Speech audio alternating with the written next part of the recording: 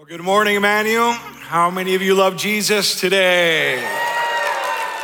I love that we start our Sundays with that question, and I love that we always respond with the excitement of knowing that we love Jesus. He's loved us first. Amen?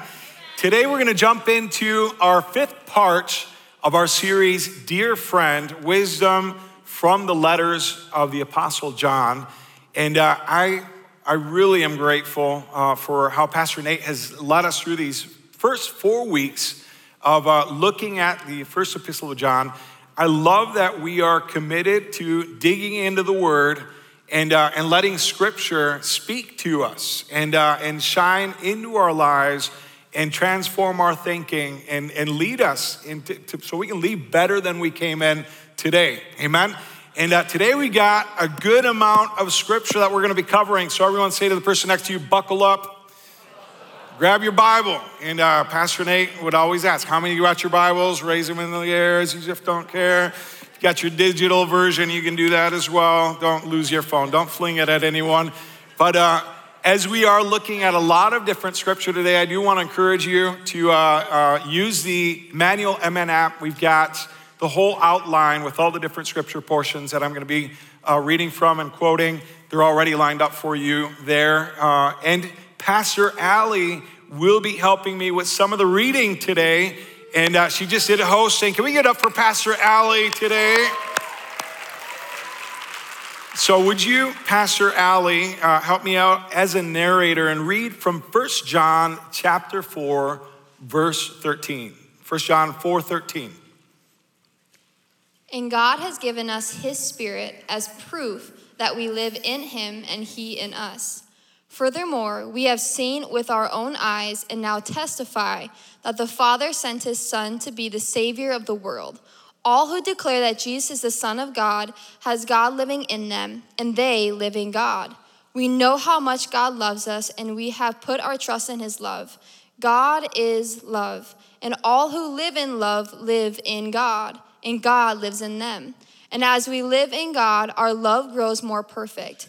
So we will not be afraid on the day of judgment, but we can face him with confidence because we live like Jesus here in this world.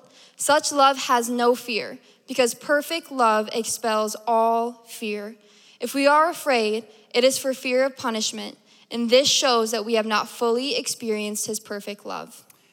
We could preach a whole year from this text, right? There's so many good things that the Apostle John is bringing up. And I love the way he writes and teaches. He always kind of circles back on themes. And so some of the concepts that he's been preaching to us from chapter 1, chapter 2, chapter 3, the first half of chapter 4, they're woven into all that. And now we're continuing to build on that. And he's reminding us some great things. We know how much God loves us. That's one of the phrases that we see in here. How do we know how much God loves us?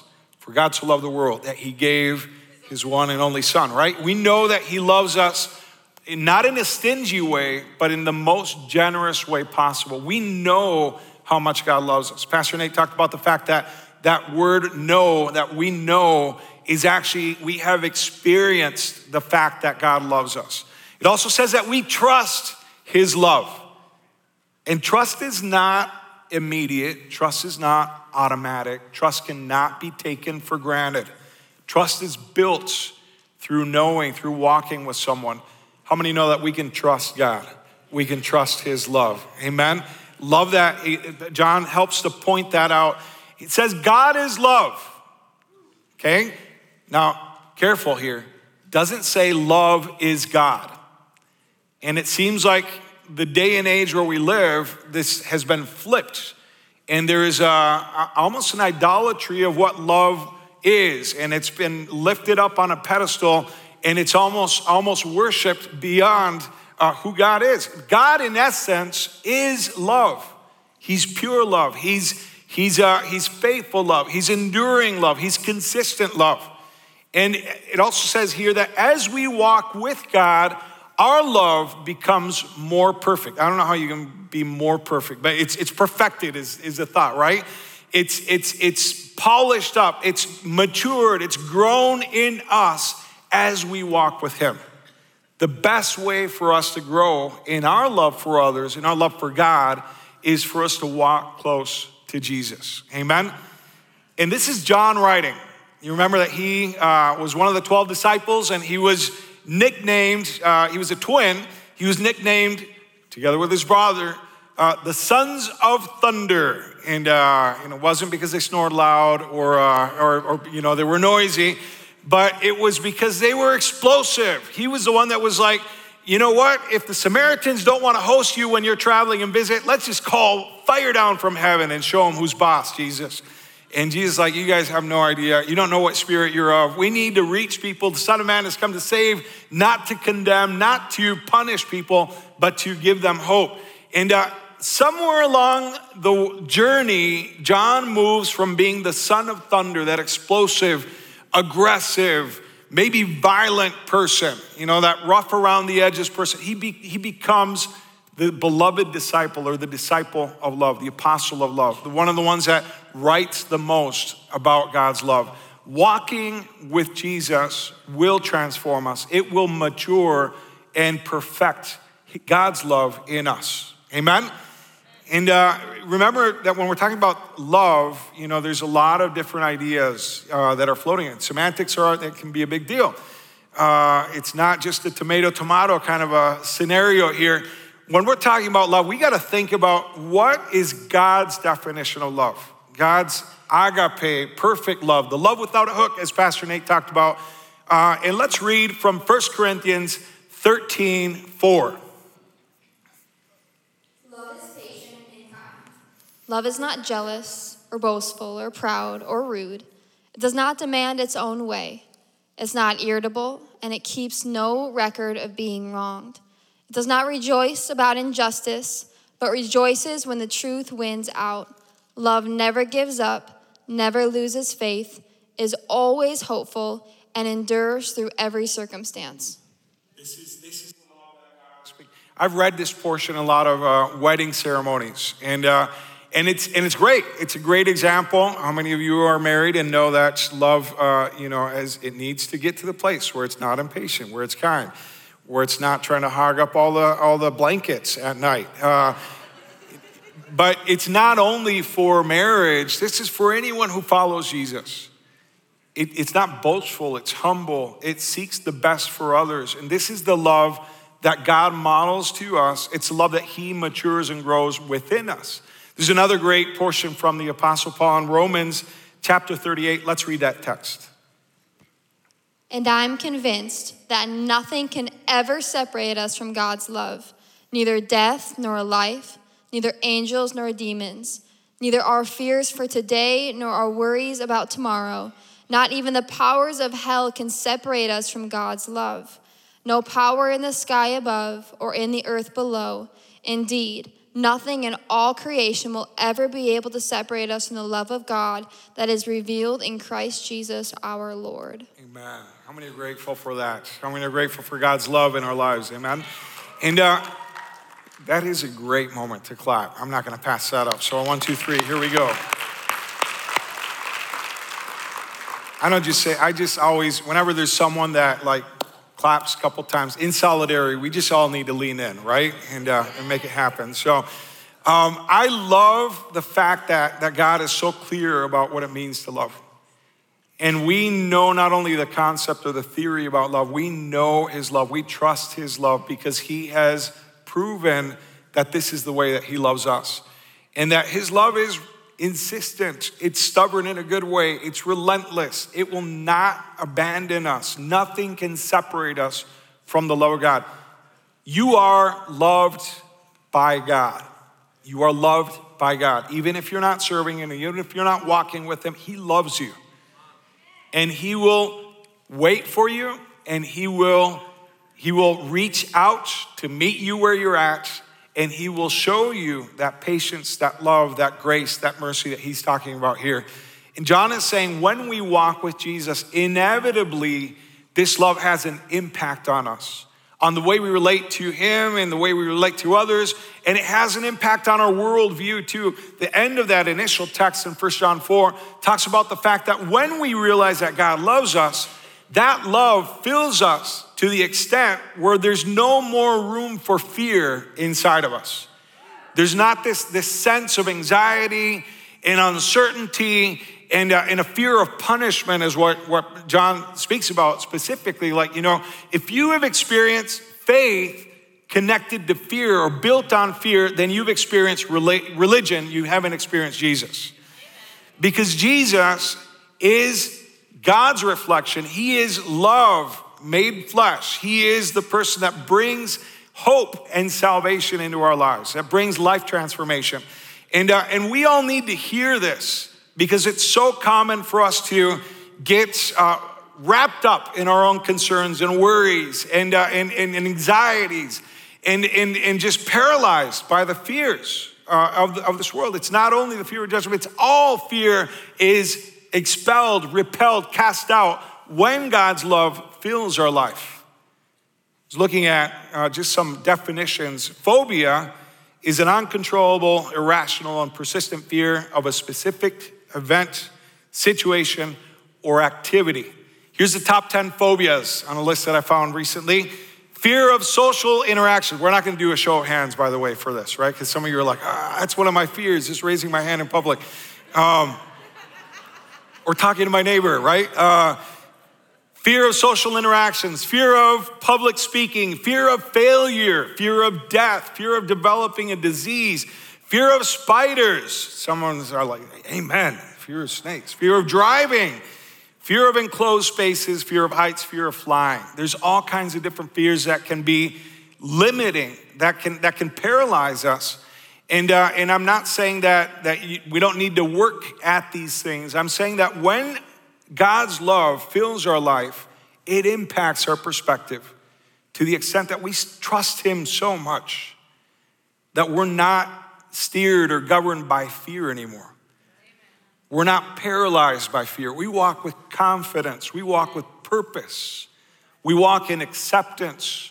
We walk with grace because we know that his love can never be, there's nothing that can separate us from his love. And that makes us free from fear. Perfect love and fear are incompatible. Don't give into a life of fear. Don't just accept and say, well, I'm just a fearful person. That's not the life that God has called us to live. Trust God's love. We can trust him. We can believe him. We can trust his voice, his words. Allow God's love in you to expel the fears that you're wrestling with. Fear not is the most repeated command in the whole Bible. Did you know that? And I love this because God doesn't dismiss it. He doesn't ignore it. He knows that we wrestle with emotions. He knows that we can get stressed out, that we can worry. We can worry about finances. We can worry about health. We can worry about current sicknesses, about potential future sicknesses. We can worry about relationships. We can worry about the future. We can worry about the past. We are great at worrying and about being fearful.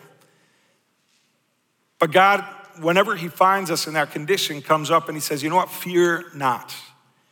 Some have counted 365 verses in the Bible that address fear. And there's different opinions about that. But that's kind of cool, right? Every single day, God says something about, hey, don't fear. You can trust me. I'm with you. I've got you. I'm walking with you.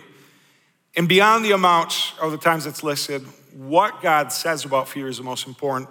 2 Timothy 1:7, for God has not given us a spirit of fear and timidity, but of power. Everyone say power. Love. Everyone say love. And self-discipline. Everyone say self-discipline. I was wondering if you were going to say that last one. That's not a very popular, the last one, right? I love blaming others for my lacks. And this actually puts it back on me. I've got to own it myself. Look what it says in Psalm 34:4. I prayed to the Lord and he answered me. He freed me from all my fears. He freed me from all my fears. So I don't know what you're wrestling with today, what you're struggling with. I've been praying for you throughout this week, and I'm believing that today is a day where God is going to break the grip of fear in the lives of many people that are gathered here, the many that are joining online as well. Not because we pull ourselves up by our bootstraps, but because we trust his love. And when his love fills us, it leaves no more room for fear to dominate our thoughts, our thinking. Amen? 1 John 4:19, we'll continue reading. We love each other because he loved us first. If someone says, I love God, but hates a fellow believer, that person is a liar. For if we don't love people that we can see, how can we love God whom we cannot see? And he has given us this command. Those who love God must also love their fellow believers. Those who love God need to love their fellow believers. Amen? Now, love, you can't just use words. Oh yeah, I love God. I love people. If you say it, but you don't live it out, then there's an inconsistency there. There's hypocrisy that's happening. We are liars if we do that. Love is more than words. Loving God demands that we love people. You can't have one without the other. What are the greatest commandments? Love God and then love your neighbor. And they go together. You can't separate them. Vertical love cannot be separated from horizontal love. How many know that it's easier to love God than to love God's family? Okay, don't point at anyone, please. It's true though. And sometimes it's easier because, it's easier to love someone you can see, they're within reach, but it's also easier to love someone who's perfect, right? And in this journey, we get surrounded. When the disciples were called to follow Jesus, they thought they were signing up for one-on-one tutoring. And all of a sudden, they found themselves in a cohort of misfits and with different political ideologies and different lifestyles. And they're, saying yes to Jesus is saying yes to God's family as well. And that's what John is drilling down on here. He's saying, hey, since you know God's love, you need to start reflecting it to the people that are around you. And I want to challenge you, and I want to be challenged myself. Loving God's family is not optional. And so we need to find ways where we are connected enough to God's family so that we can practically love God's family. It's easy to practice faith in a very individualized, private way. But if we don't find ways to create some intersection, some overlap with others, be it in a connect group, be it by serving on Team Emmanuel, be it by coming and worshiping in presence, then we're stuck in theory. We're doing great on the vertical, but we're not doing great on the horizontal. And sometimes the friction that we have in the horizontal is actually growth pains. It's God working and perfecting his love in us so that we can learn how to be patient, learn how to offer grace, learn to do all the things that we've learned from him. Amen? We're going to read 1 John chapter 5, verse 1. Let's go. Everyone who believes that Jesus is the Christ has become a child of God. And everyone who loves the Father loves his children too. We know we love God's children if we love God and obey his commandments. Loving God means keeping his commandments, and his commandments are not burdensome. For every child of God defeats this evil world, and we achieve this victory through our faith.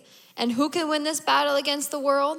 Only those who believe that Jesus is the Son of God. Some great content there. One of the things that it really emphasizes is our relationship with God. There's throughout this book of 1 John, many times calls us dear children, dear friends, and it talks about the Father. It really kind of frames the church as a family. And just a couple weeks ago, my family, the Grahams, we made a little trip out to Chicago. And love Chicago, love the Windy City. There was no snow there. That was kind of nice. It was cold still.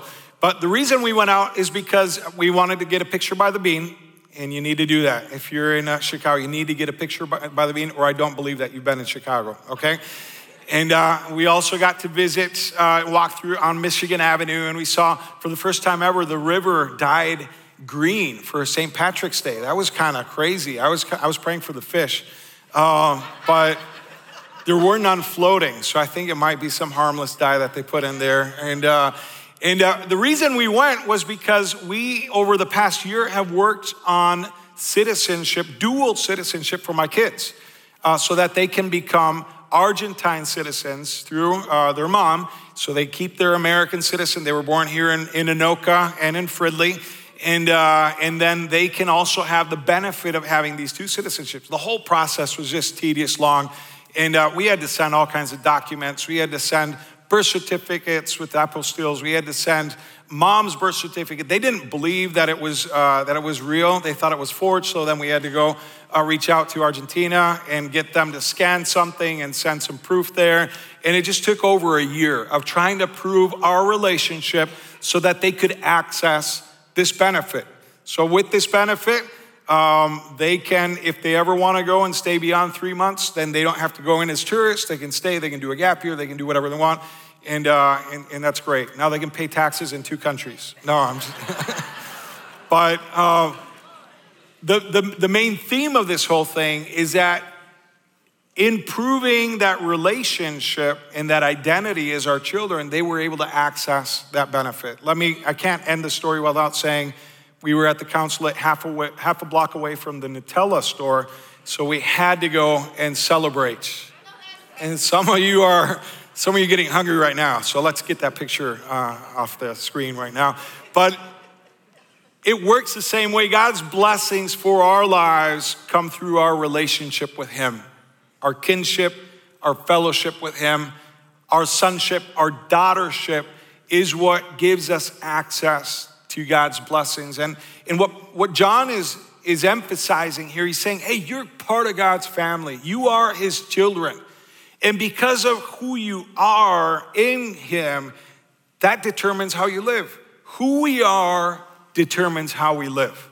Because we have God's DNA, we got His seed, we got His divine genes as He's transformed our lives and made us new, we now live in the way that He lived. We live reflecting His values, His heart, His DNA markers in us. We don't sin because His nature remains in us.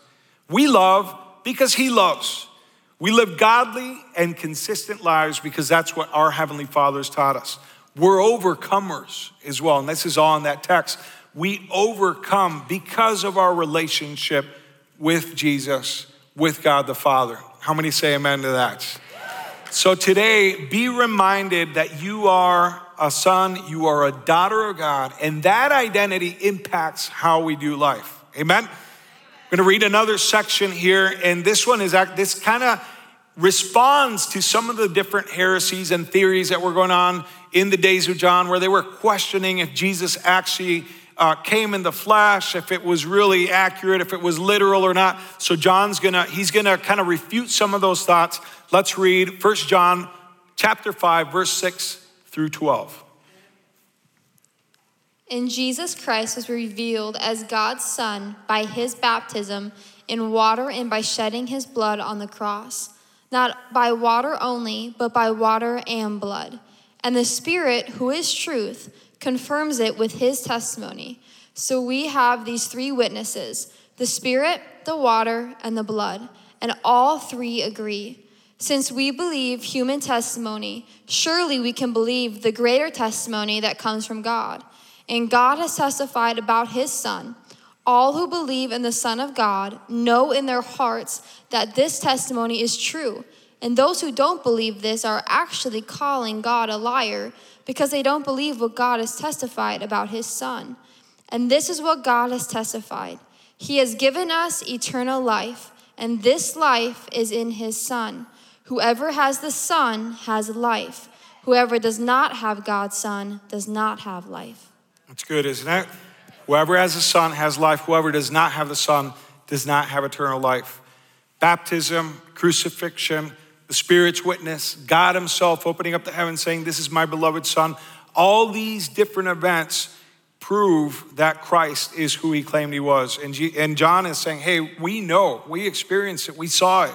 Then it says in 1 John chapter 5, 13, I have written this to you who believe in the name of the Son of God, so that you may know that you have eternal life.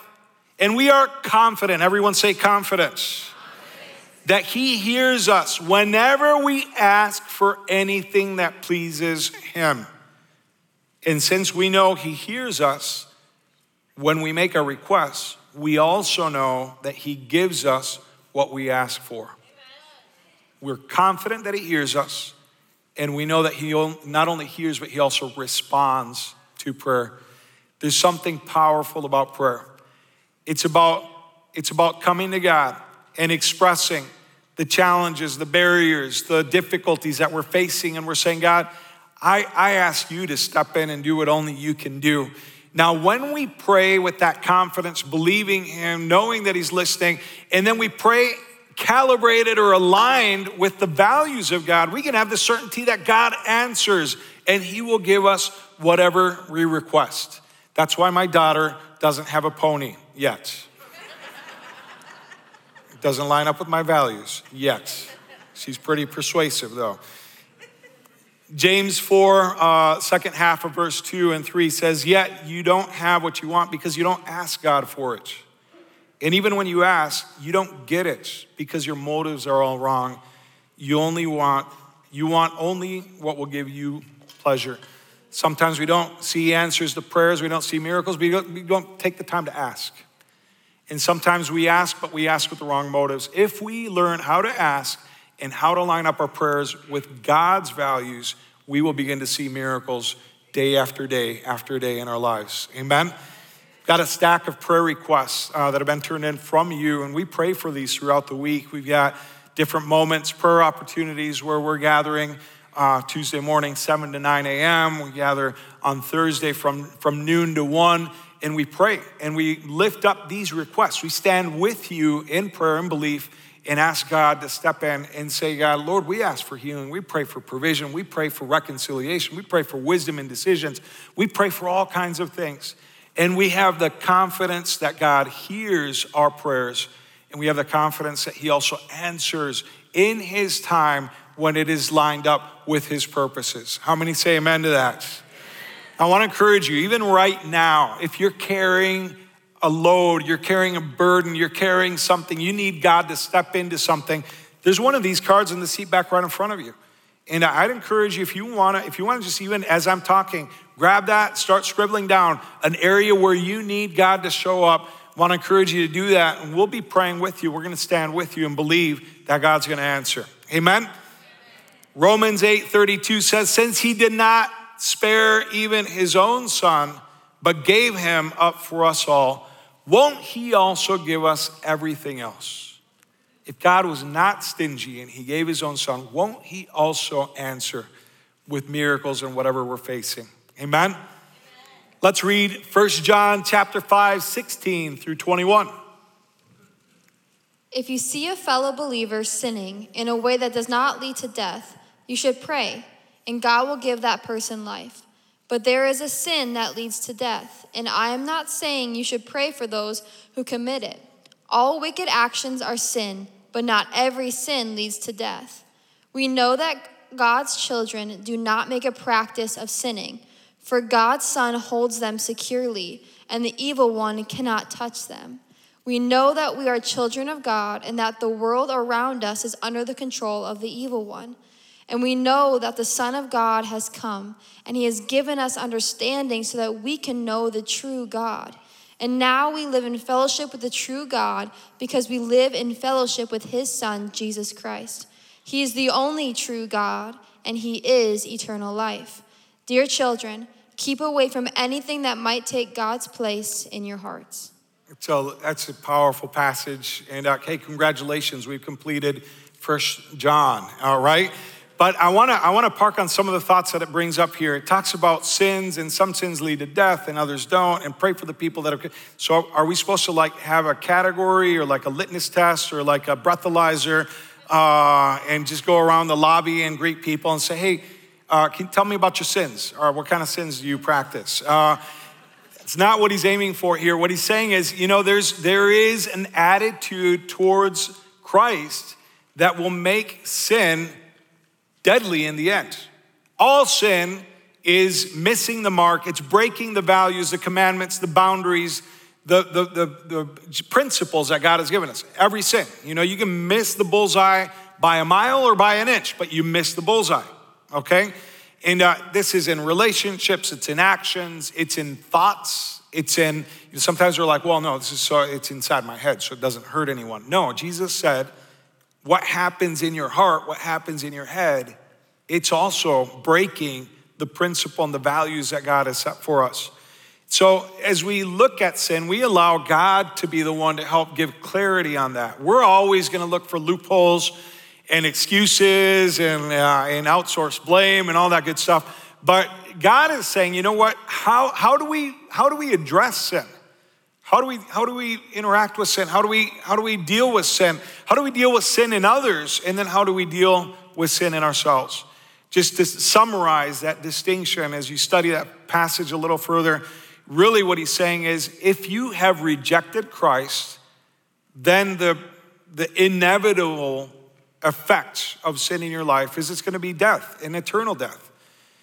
For the wages of sin is death, but the free gift of God is eternal life through Christ Jesus our Lord. If sin is the poison that leads to death, Jesus is the antidote that leads to life. Now, if you're infected with sin and you reject the antidote, guess what's going to happen? That sin is going to continue to poison, and it's going to continue to lead to death.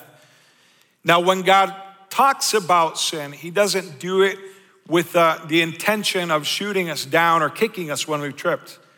He does it with that same love that we talked about at the beginning, with the intention of not leaving us in that condition, but picking us up and setting us on a path that is healthy, that is whole, a path that is in harmony with him and with others as well. How do we react to sin in others when we see someone else sinning? It's so easy to pick up on other sin, right? Sin is like bad breath. We're like the last ones to know. It's like cilantro in our teeth. We don't know. We just think we've been like wearing it all day long, smiling at people, right? Sometimes we're aware and we'll like smile like this, right? And we won't deal with it. We'll just cover it up. But it's so easy to pick out sin in others, right? We're so good. We're like, God, if you ever need help detecting sin in others, sign me up. Is there a Team Emmanuel position for detecting sin in others? I've got a gift for that, right? And I love what Jesus says about how we deal with sin in others. This is really important for us. So let's read Matthew chapter 7, verse 1. Do not judge others, and you will not be judged, for you will be treated as you treat others. The standard you use in judging is the standard by which you will be judged. And why worry about a speck in your friend's eye when you have a log in your own? How can you think of saying to your friend, let me help you get rid of that speck in your eye, when you can't see past the log in your own eye? Hypocrite. First, get rid of the log in your own eye, and then you will see well enough to deal with the speck in your friend's eye. Love the sense of humor that Jesus has right here, where he's almost exaggerating this. He's like, you're so good at detecting the little specks and slivers in the eyes of others, but then you're not great at finding the things in your own eye that's distorting and obstructing your own perspective. The more obsessed we get with looking at others' mistakes, the bigger blind spots will develop in our own life, in our own journey. And what John is saying here, the first response to sin in others is to pray for them. Not to say, you know what, if I had bet money, I would have won, because I knew they were going to fail. I knew that they were going to mess up. I want to actually leverage some of the example. Whoops. Hey, good catch there, McKenna. Can we get up for McKenna as she is helping us out today? I've got a very handy log with a handle that I found in my backyard, right? How convenient could that be? So Jesus is saying, you're so focused on looking at the sins in others, but you're ignoring the fact that you wear a log. And this is preventing you from seeing correctly. And you got a distortion. You're like, wait, there's a speck. You got something in your eye. Let me help you out with that. Trust me, I'm good at this. I'm really good at finding specks. Just give me a moment. If you don't give me a moment, you're gonna go to hell forever. How many know that this is Jesus being amazing and like making a point, right? But how many know that we need to let go of the magnifying glass of judgment, right? We need to let go of judgment, and we need to start picking up a mirror, right? And saying, God, help me deal with this lock. That's kind of funny, isn't it? Help me deal with the things in my own life first, God. Before I point fingers, before I cast stones, before I get comfortable with my log with a handle. Help me deal with this. And Jesus, if there's an area of my life that you need to shine your light on and show me. Ooh. Amazon for the win right there. But sometimes we're like, whoa. I prefer the conviction without that much HD, without, let's stay at the little blurrier conviction. And God's like, no, wait, Lord, wait. Let's just can we keep it dim? Can we keep it a little more generalized? I'm not, the whole specific things. It's just, and he's like, no, I want to deal with the things in your life because they're holding you back. They're keeping you from living the full potential, the full freedom, the full purpose, the grace that I have, the joy that I have from you. And as I shine into those spots and bring conviction, it's not to condemn you or kick you. It's actually because it's time for you to be free from that. I'm bringing it up so that you can be free. How many say thank you, Jesus, for your grace? Amen.